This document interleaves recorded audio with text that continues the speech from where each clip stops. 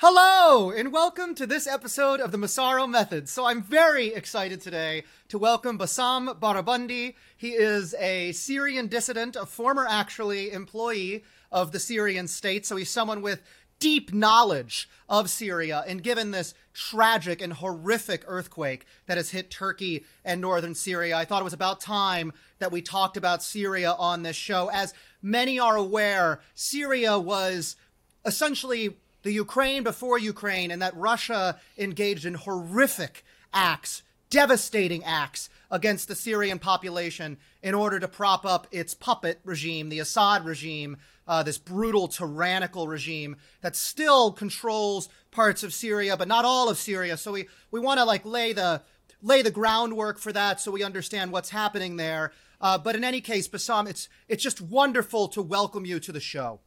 Thank you, Paul. Thank you. I appreciate it that you host me in this show. So before we begin, as always, I want to say please share, comment, like, and subscribe. Get these voices heard and keep the channel growing. So, Bassam, to begin, could we just get a very brief idea of your background? I mean, what has happened in your life? You went from working for the Syrian state to now you're in the United States, and you work essentially against the Assad regime. That's very true. My friend, I graduated from American University of Beirut. I studied political science, public administration.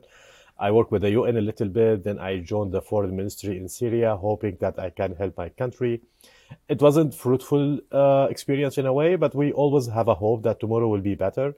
When the Syrian Revolution 2011 started, like many other Syrians, we hoped that the regime will act and listen to the people and move forward the country. What happens exactly was the opposite. He just bombed everyone. I didn't find myself that I belong to that regime. Simply, I said, I'm leaving. I cannot stay in that bloody regime. I cannot defend them. I cannot work with them or for them. And I stay here in my last station. It was in Syrian embassy in DC, where I work with congressional affairs and other Syrian Israeli peace things. I start my own job. We create a company called People Demand Change. It represents exactly what the people need. People demand change. And we try to be the voice of the people to the U.S. administration, not only the Syrians, mainly the Arabs, to tell the administration this is our need rather than this is what you think our need. So we make the bridge between the civil society, local activists, women group, and the humanitarian activities or organization over there. With the administration, USAID and State Department to say, look, guys, we appreciate what you are doing money-wise, but you should do it in the right way that fit what is going on the ground rather than your playbook. And we're still working on that in a way or other. I left that company a while ago. I started my own consultancy group. So this is my background in short. No, that's really helpful, and you're a real expert on these issues. So let's set the stage then of what is happening in Syria. So now we come off yesterday with this devastating, awful earthquake. I actually had the opportunity yesterday to listen to a little bit of what the White Helmets are saying. And I mean, let's actually also really quick go through who the White Helmets are, if you don't mind. Because Syria is still, I mean, officially under the control of the Assad regime. Assad sends diplomats to the UN, but the whole country isn't. And the parts that have been hit by this earthquake are the opposition-controlled parts. Is that right? I mean, That's very right. So let's back a little bit about the history. History is very important to understand what's going on here. When the revolution started by civil society. People were asking simply for democracy, human rights, the basic needs for any human being. They didn't ask much over there. What Assad regime and Iranian, what they did, they killed all the leaders of civil society. They don't want any peaceful voice and release all the terrorists who were fighting in Iraq. We have so much people. And these people, the terrorist group or the extremist Islamic group, they were empowered by Assad regime, by Iranian and later by Russians. And now, in order, Assad and Iran, and Russia, they want to make the message to the West, either us, that you know who we are, as bad as we are, but you know us, or the Islamist, extremist. Then we had the ISIS, then we have HTS, we have so many groups created by Assad, and people work with Assad still today. They are exchanging benefits of the war. Russian came to save Assad 2015. The international community, United States, they didn't talk much about it. They say we will lead Russian in Syria. They hope that Syria will be another Afghanistan. Unfortunately, they just make a lot of statements. They didn't do anything. Russia, from 2015 till 2019, according to the Russian foreign defense minister, who's still the current defense minister, they say we use more than 300 new weapons in Syria. So Syria was a place for experimental area free. They kill the people. They destroy everything you can imagine. The hesitant of U.S. administration, Obama administration, to act in Syria encouraged Putin to go to Crimea. It's very much related. The Russians study American attitude. They study how they react. The U.S. encouraged Putin to go to Crimea? They're enacting in Syria. They didn't face Russian in Syria. It gives the message for Putin, you have a free hand to other parts of the world. Yeah, I see. You see, on Syria, because you're saying because the U.S. allowed Russia to... They didn't resist Russian interference in Syria. They didn't put pressure on Russia, serious pressure, rather than just make statements, some few sanctions here. But they say, guys...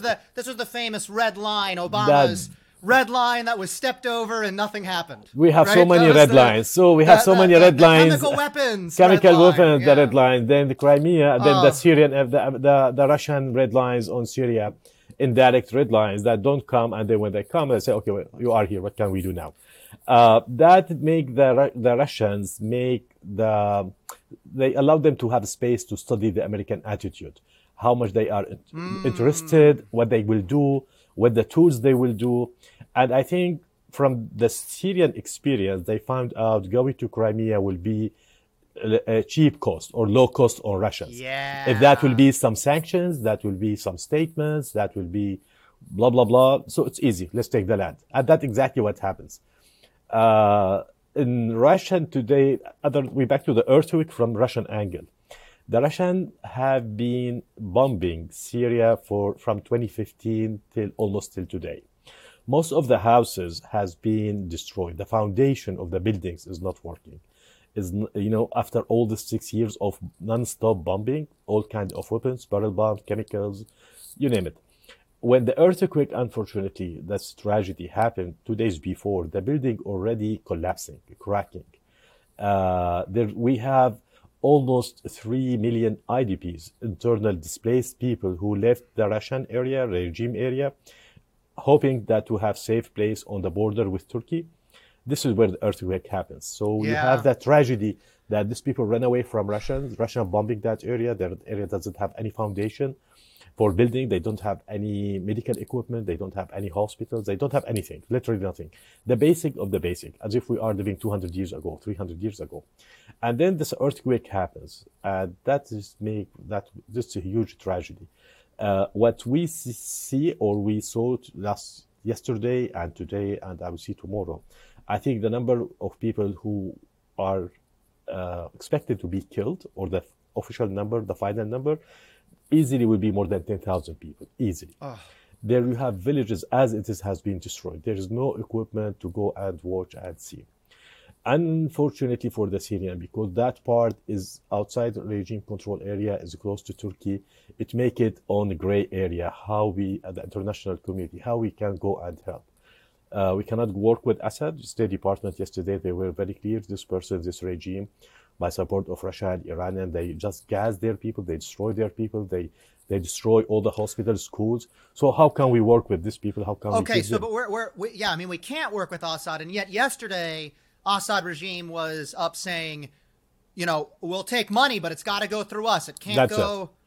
They want to steal it, right? They want to distribute it themselves. This is Russian playbook. Look, this is exactly the Russian playbook. This is what they do. They support an authoritarian regime who try to blackmail the West in its own tragedy and say, I need the money and you don't interfere in anything. I'm not accountable how to spend the money. Right.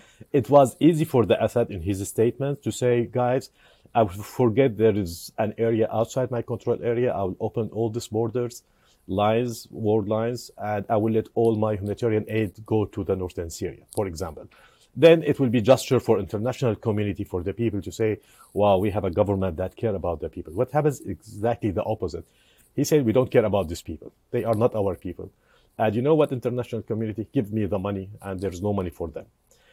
It's ugly, but it's pure Russian. This is the mentality of Russian. Yeah. How they manipulate the leaders. They work with them. They Yeah. cannot bring a smart person. They cannot bring a legitimate person in the country and work with them. The minute you get legitimate person, the first thing they will do, we don't deal with Russian. Right. Yeah. The other things, which is very interesting, the regime allies are Iranian, Russian, Cuban, Venezuela, Yeah. Algeria. I mean, 5, 6 countries. None of these countries sent any humanitarian aid. Russia is a very wealthy country. Even they have a war, they have the problem, but still, they are one of the wealthiest in the oil and gas. Iran is the same. Algeria is the same. Cuba, Venezuela, North Korea, all these countries. Yeah, the alliance of tyrants doesn't really have one another's backs when it comes to this sort of thing. When it comes to say, no, guys, we are helping you to destroy your country. That's we Right, are. yeah, that's what we do. This is what we do. But when we help to destroy your people. We don't help to that's save it. them. This is we are professional. We can review all the tools, equipment, ideas to do it. Yeah. But when it comes to humanitarian aid, sorry, we can do nothing. Right, and I'll say, I mean, it's what a contrast that the Ukrainians, who are fighting tooth and nail for the free world and their own sovereignty against Russia, the first thing they do is offer to send a rescue team to northern Syria, whereas the great. Russians say, "Oh, we can't send anything. Sorry." No.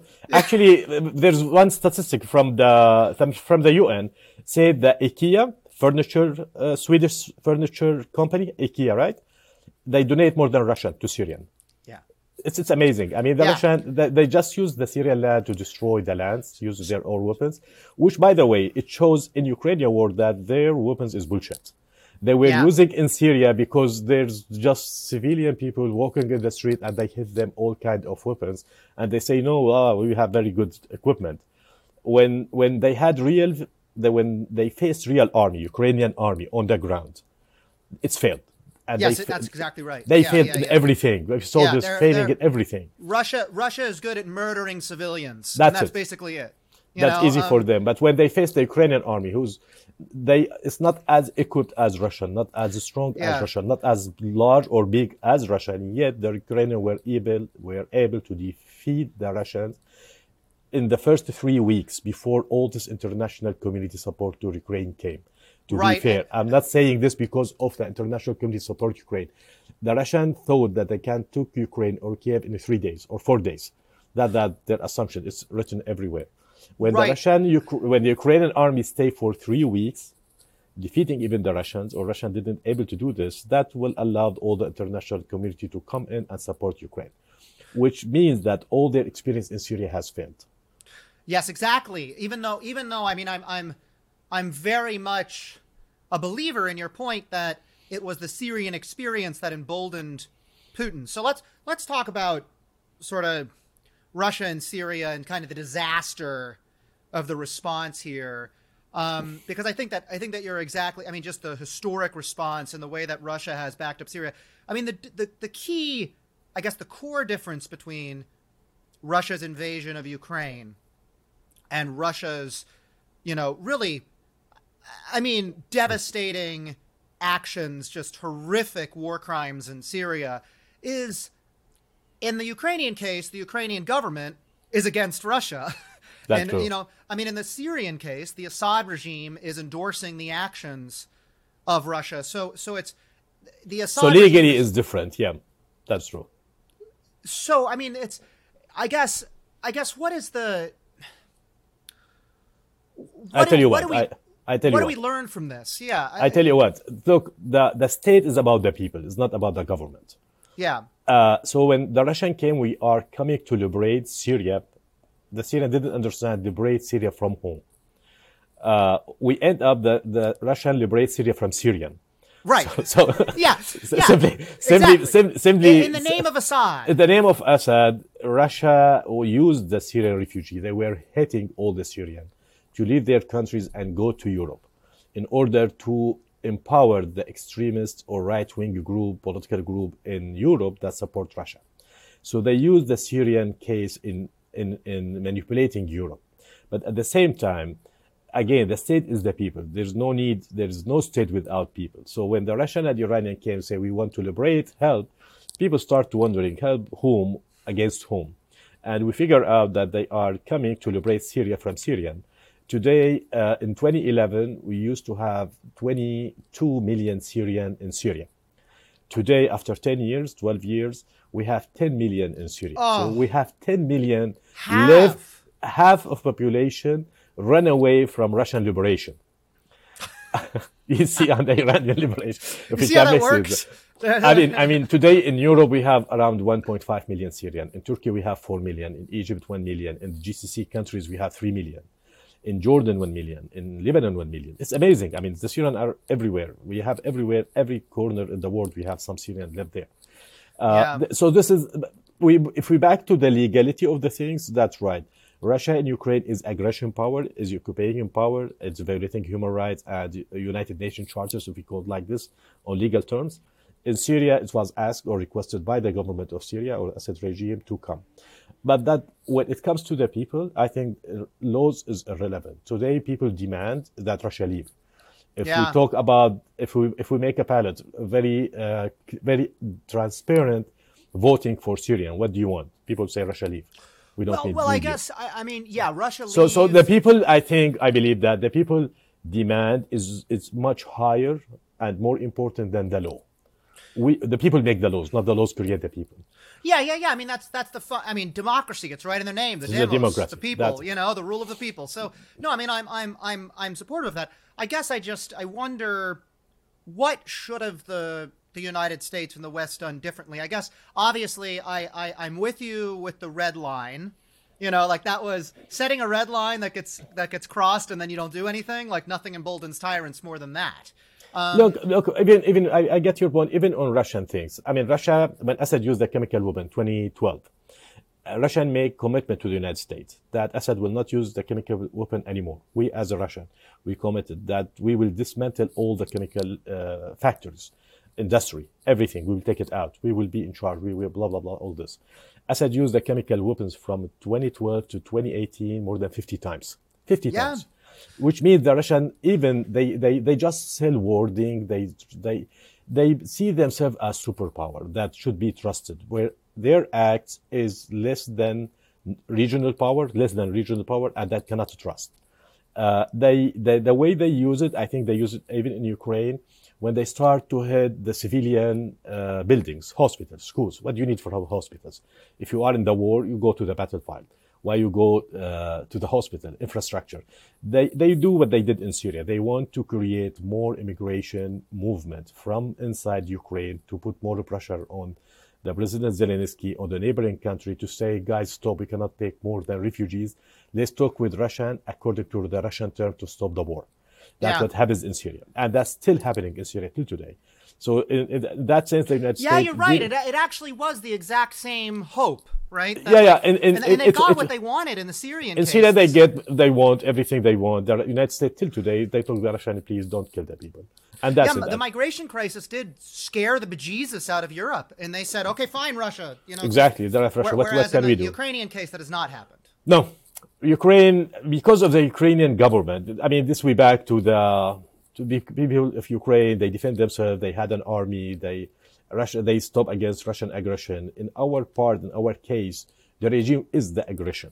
I mean, So I guess this brings us nicely into, I think, a really important topic, and that is because of this kind of fundamental difference in the cases. In the cases, there's the free Syrian opposition, and there is Assad, and Assad is backed by Russia.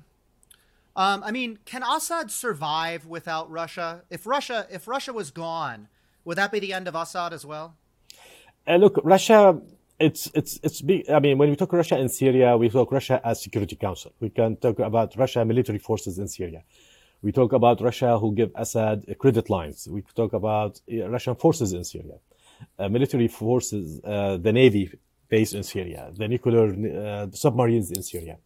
So collectively, if all this leave, Assad has nothing to survive one day. That's it.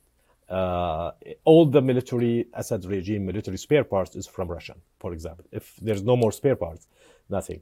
The regime, after 5-6 years, they run out of the money. So the Russians say, okay, we will give you credit line, we will give you spare parts, but you know what? Since you don't have money, we will own your Syria. So they start to exchange spare parts, money, credit lines, you name it, whatever, by taking the oil fields, by taking the telecommunication, by taking whatever wealth Syria had. Syria has a lot It's of very wealth. Chinese of them. Very Chinese way, pure Chinese way. But in China, at least build something and take loans and take the. Russia is killing and taking the lands. Yeah. China builds you something and Something, takes your stuff. you know, they build Russia something. kills people for you and takes your You stuff. see the difference with the Chinese. Chinese, yeah, at least, yeah. I mean, we don't agree with the Chinese. I mean, they are even supporting Assad more than Russia in the Security Council. But They are. Yo, big time. China used the veto on Syria more than 7 times. It is the largest number of vetoed China since China joined the Security Council. But at least China model in Africa, let's say, they build airports, roads, whatever. They overprice it, and they say, you know what, we need the oil, gas, or diamond in return of that project. In Russia case in Syria, they destroy Syria, they kill Syrian, and they say, you know what, we need all that wealth you have in Syria as a price of killing or keeping continuity. So whenever the people or the international community try to push Russia to do more political settlement, they always say we don't have the leverage on Assad the way you think we have on them. I think the reality is Russia want to end Syria game the way that show Russia winning on the West. This is a big problem, and big problem for Syria because this endless war. Right. Today, Russia and Syria, they need to succeed in Syria politically in order to give the model they want to Ukraine. So it's very much connected. If they politically defeated in Syria, if the international community put serious pressure on Russia to say we need settlement and this 10 million refugees should come back safe, without any killings. We have more than 1 million disappeared people, displaced people, not disappeared, killed in the jail of Assad regime. There we have more than 1 million people. They just disappeared in Assad jails. We need to know what happens to these people. If we back to the normal political settlement, Russia will lose. 100% will lose. And they cannot afford to lose because they need the Syria model politically to be in Ukraine. Right. They hold up Syria as a great victory for them in a sense because they say this is the model for Ukraine. If you later on, if there will be settlement in Ukraine, it will be the same settlement in Syria in the sense that we as a Russia, we put the condition how the end game will be.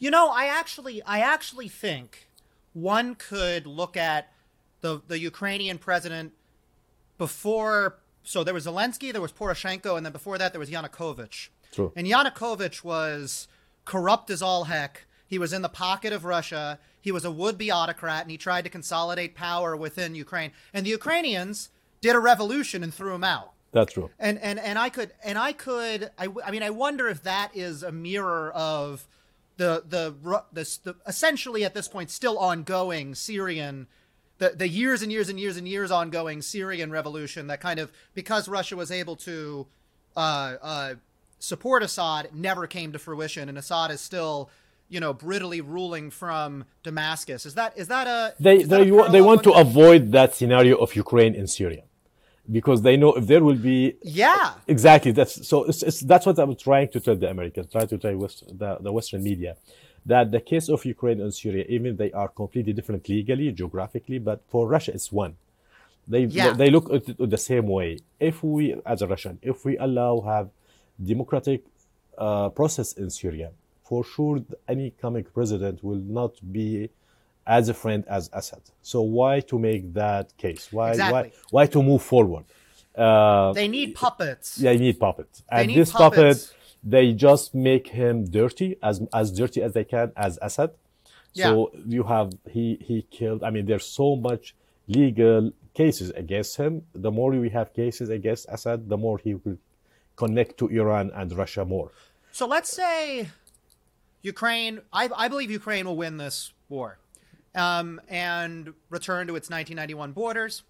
And I think there is a real possibility that this leads to Russian disintegration, or at the very least, deep Russian isolation and weakness. They are already isolated. Yeah, not as isolated as they could be. Yeah, I mean, we that's very true. could do more, of course, That's very than true. we're doing. I mean, there's amazingly still certain German companies doing business with Russia and all that. But they're more isolated than they were just a year ago, of course. And they'll only become more isolated. Could this lead to the fall of Assad? And if it does, I mean, let's go through a few scenarios for Syria's future. I mean, what is the set of circumstances that lead to Syrians returning, a democratic Syria, a Syria that, could be peaceful, prosperous, and good. Look, the real politics, in real politics, the United States is the superpower. That's it. Is the superpower. There's no other competitor. There's no other. So the people follow United States. When they saw United States is very serious in Ukraine, they put all their efforts, politically, militarily, financially, you name it. In the Ukraine, all the world follows. All European, they get behind United States. All the world become to support Ukraine. When they saw the same countries that United States is not serious in the Middle East, not serious in Syria or countering Iran, not serious enough to make strategic decisions. Then they say, if United States is not here, so guys, we should protect our own interest. And that gives space for Russia to be in the Middle East. So the Russian foreign minister yesterday was in Iraq and was telling exactly counter messaging of United States. United States is not here. They don't care about you. They are stealing your wealth. We are here. We support you. The Saudi-United States relation, it looks like it's not that good. So the Russian and Chinese came to Saudi Arabia. All this, it's one package for the Russian. They don't look Syria and Ukraine separate. They think the more we get these countries, which is loyal to United States, allies to United States, but they are not feeling good with United States policy toward our region. So we have that cracks that Russia can fill. And the Russian, every time they go to these countries, they say, you know what, you should deal with Assad. Just visit him. We don't need anything from him. Don't send money. Just visit him so we legitimize him. We floating him. But this, if United States is serious in Syria, the world will follow as well. So this is that's a great. So you see, the more United States leave an area empty, it will be filled by Russian or Chinese and Russian. This is what it is. So the Middle East in general, the people general feeling in the Middle East in general that United States is leaving, and there's no direction what is coming next. So the national interest of each country say, if American is leaving, let's look about Chinese, let's look about Russians. Well, and what an opportunity when the Ukrainians are fighting so valiantly and have Russia on the back foot to basically come in and say, hey, look, Russia's not going to be around, know, and we are, and that's a look. One of the positive effect of Ukrainian tragedy, it shows that Russian military equipment is bullshit. Sorry for using this. You don't want it. You don't want it. I mean, everybody saw it. Everybody see what happened with Russian. Before the Ukraine war, the Russian, they used to go to all military shows and put their equipment and say it has been tested in Syria, and they show the videos, how accurate, how destructive it is. Yeah. It's inhuman. Literally, it's very much inhuman experience, inhuman presentation. Look how many people we killed as terrorists. But the same equipment, when it's being used in Ukraine, when the Ukrainian, they had the determination to fight back.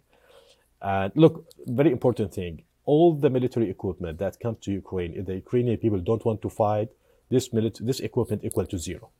Yep. All this money is coming to Ukraine. If the Ukrainians don't want to fight back, liberate their lands, this equipment equal to zero.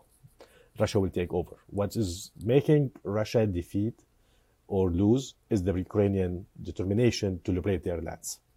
That's right. Part of that process, it shows that Russian, they don't have chain of commands. They don't have logistics. They don't have food. They don't have spare parts. They don't have the technology they are talking about. They have nothing. They have nothing. They have nothing. They're just a brutal horde. They just make the show in Syria because they were just using their weapons on civilian on the ground. That's it. It's a great point. I mean, it's like you see Syria. The point? No, your point is fantastic, and it gave us a extremely false impression of the power of Russia. Very true. I mean, in a sense, it was our allowing Russia to murder all these people in Syria that gave us this false impression of Russian power. That was wrong. Which is very wrong. I mean, if Ukraine war didn't happen, people will have perception Russia is strong, and we cannot fight Russia. There will be World War III. Remember we how thought Ukraine was going to fall in 3 days. You remember this? Remember how many times we heard that World War III is coming because of Ukraine war? Totally. Every day we hear it, but it's future. I mean, Russia doesn't have the capability to feed its own people, its own soldiers, not its own people. They don't have the logistics. They don't have anything. They are just counting on the time that the Western countries, they will fed up from that case. It's all a big lie. They're big liars. That's what they do. This is Russian. This is the disinformation campaign. It has not only disinformation, they play on the time. So they hope that after 1 year, when the winter is coming, things will change. Luckily, God was merciful for us that we have nice winter. It wasn't cold winter the way they expected, you know. They expecting the gas will goes up, the gas goes down. Nope. You know, everything goes against Russian calculation that use other side elements to make the people defeated from inside. That's right. But it didn't work. But if the war of Ukraine didn't happen, the world till today will be seeing Russia as the superpower that we don't want to make them angry.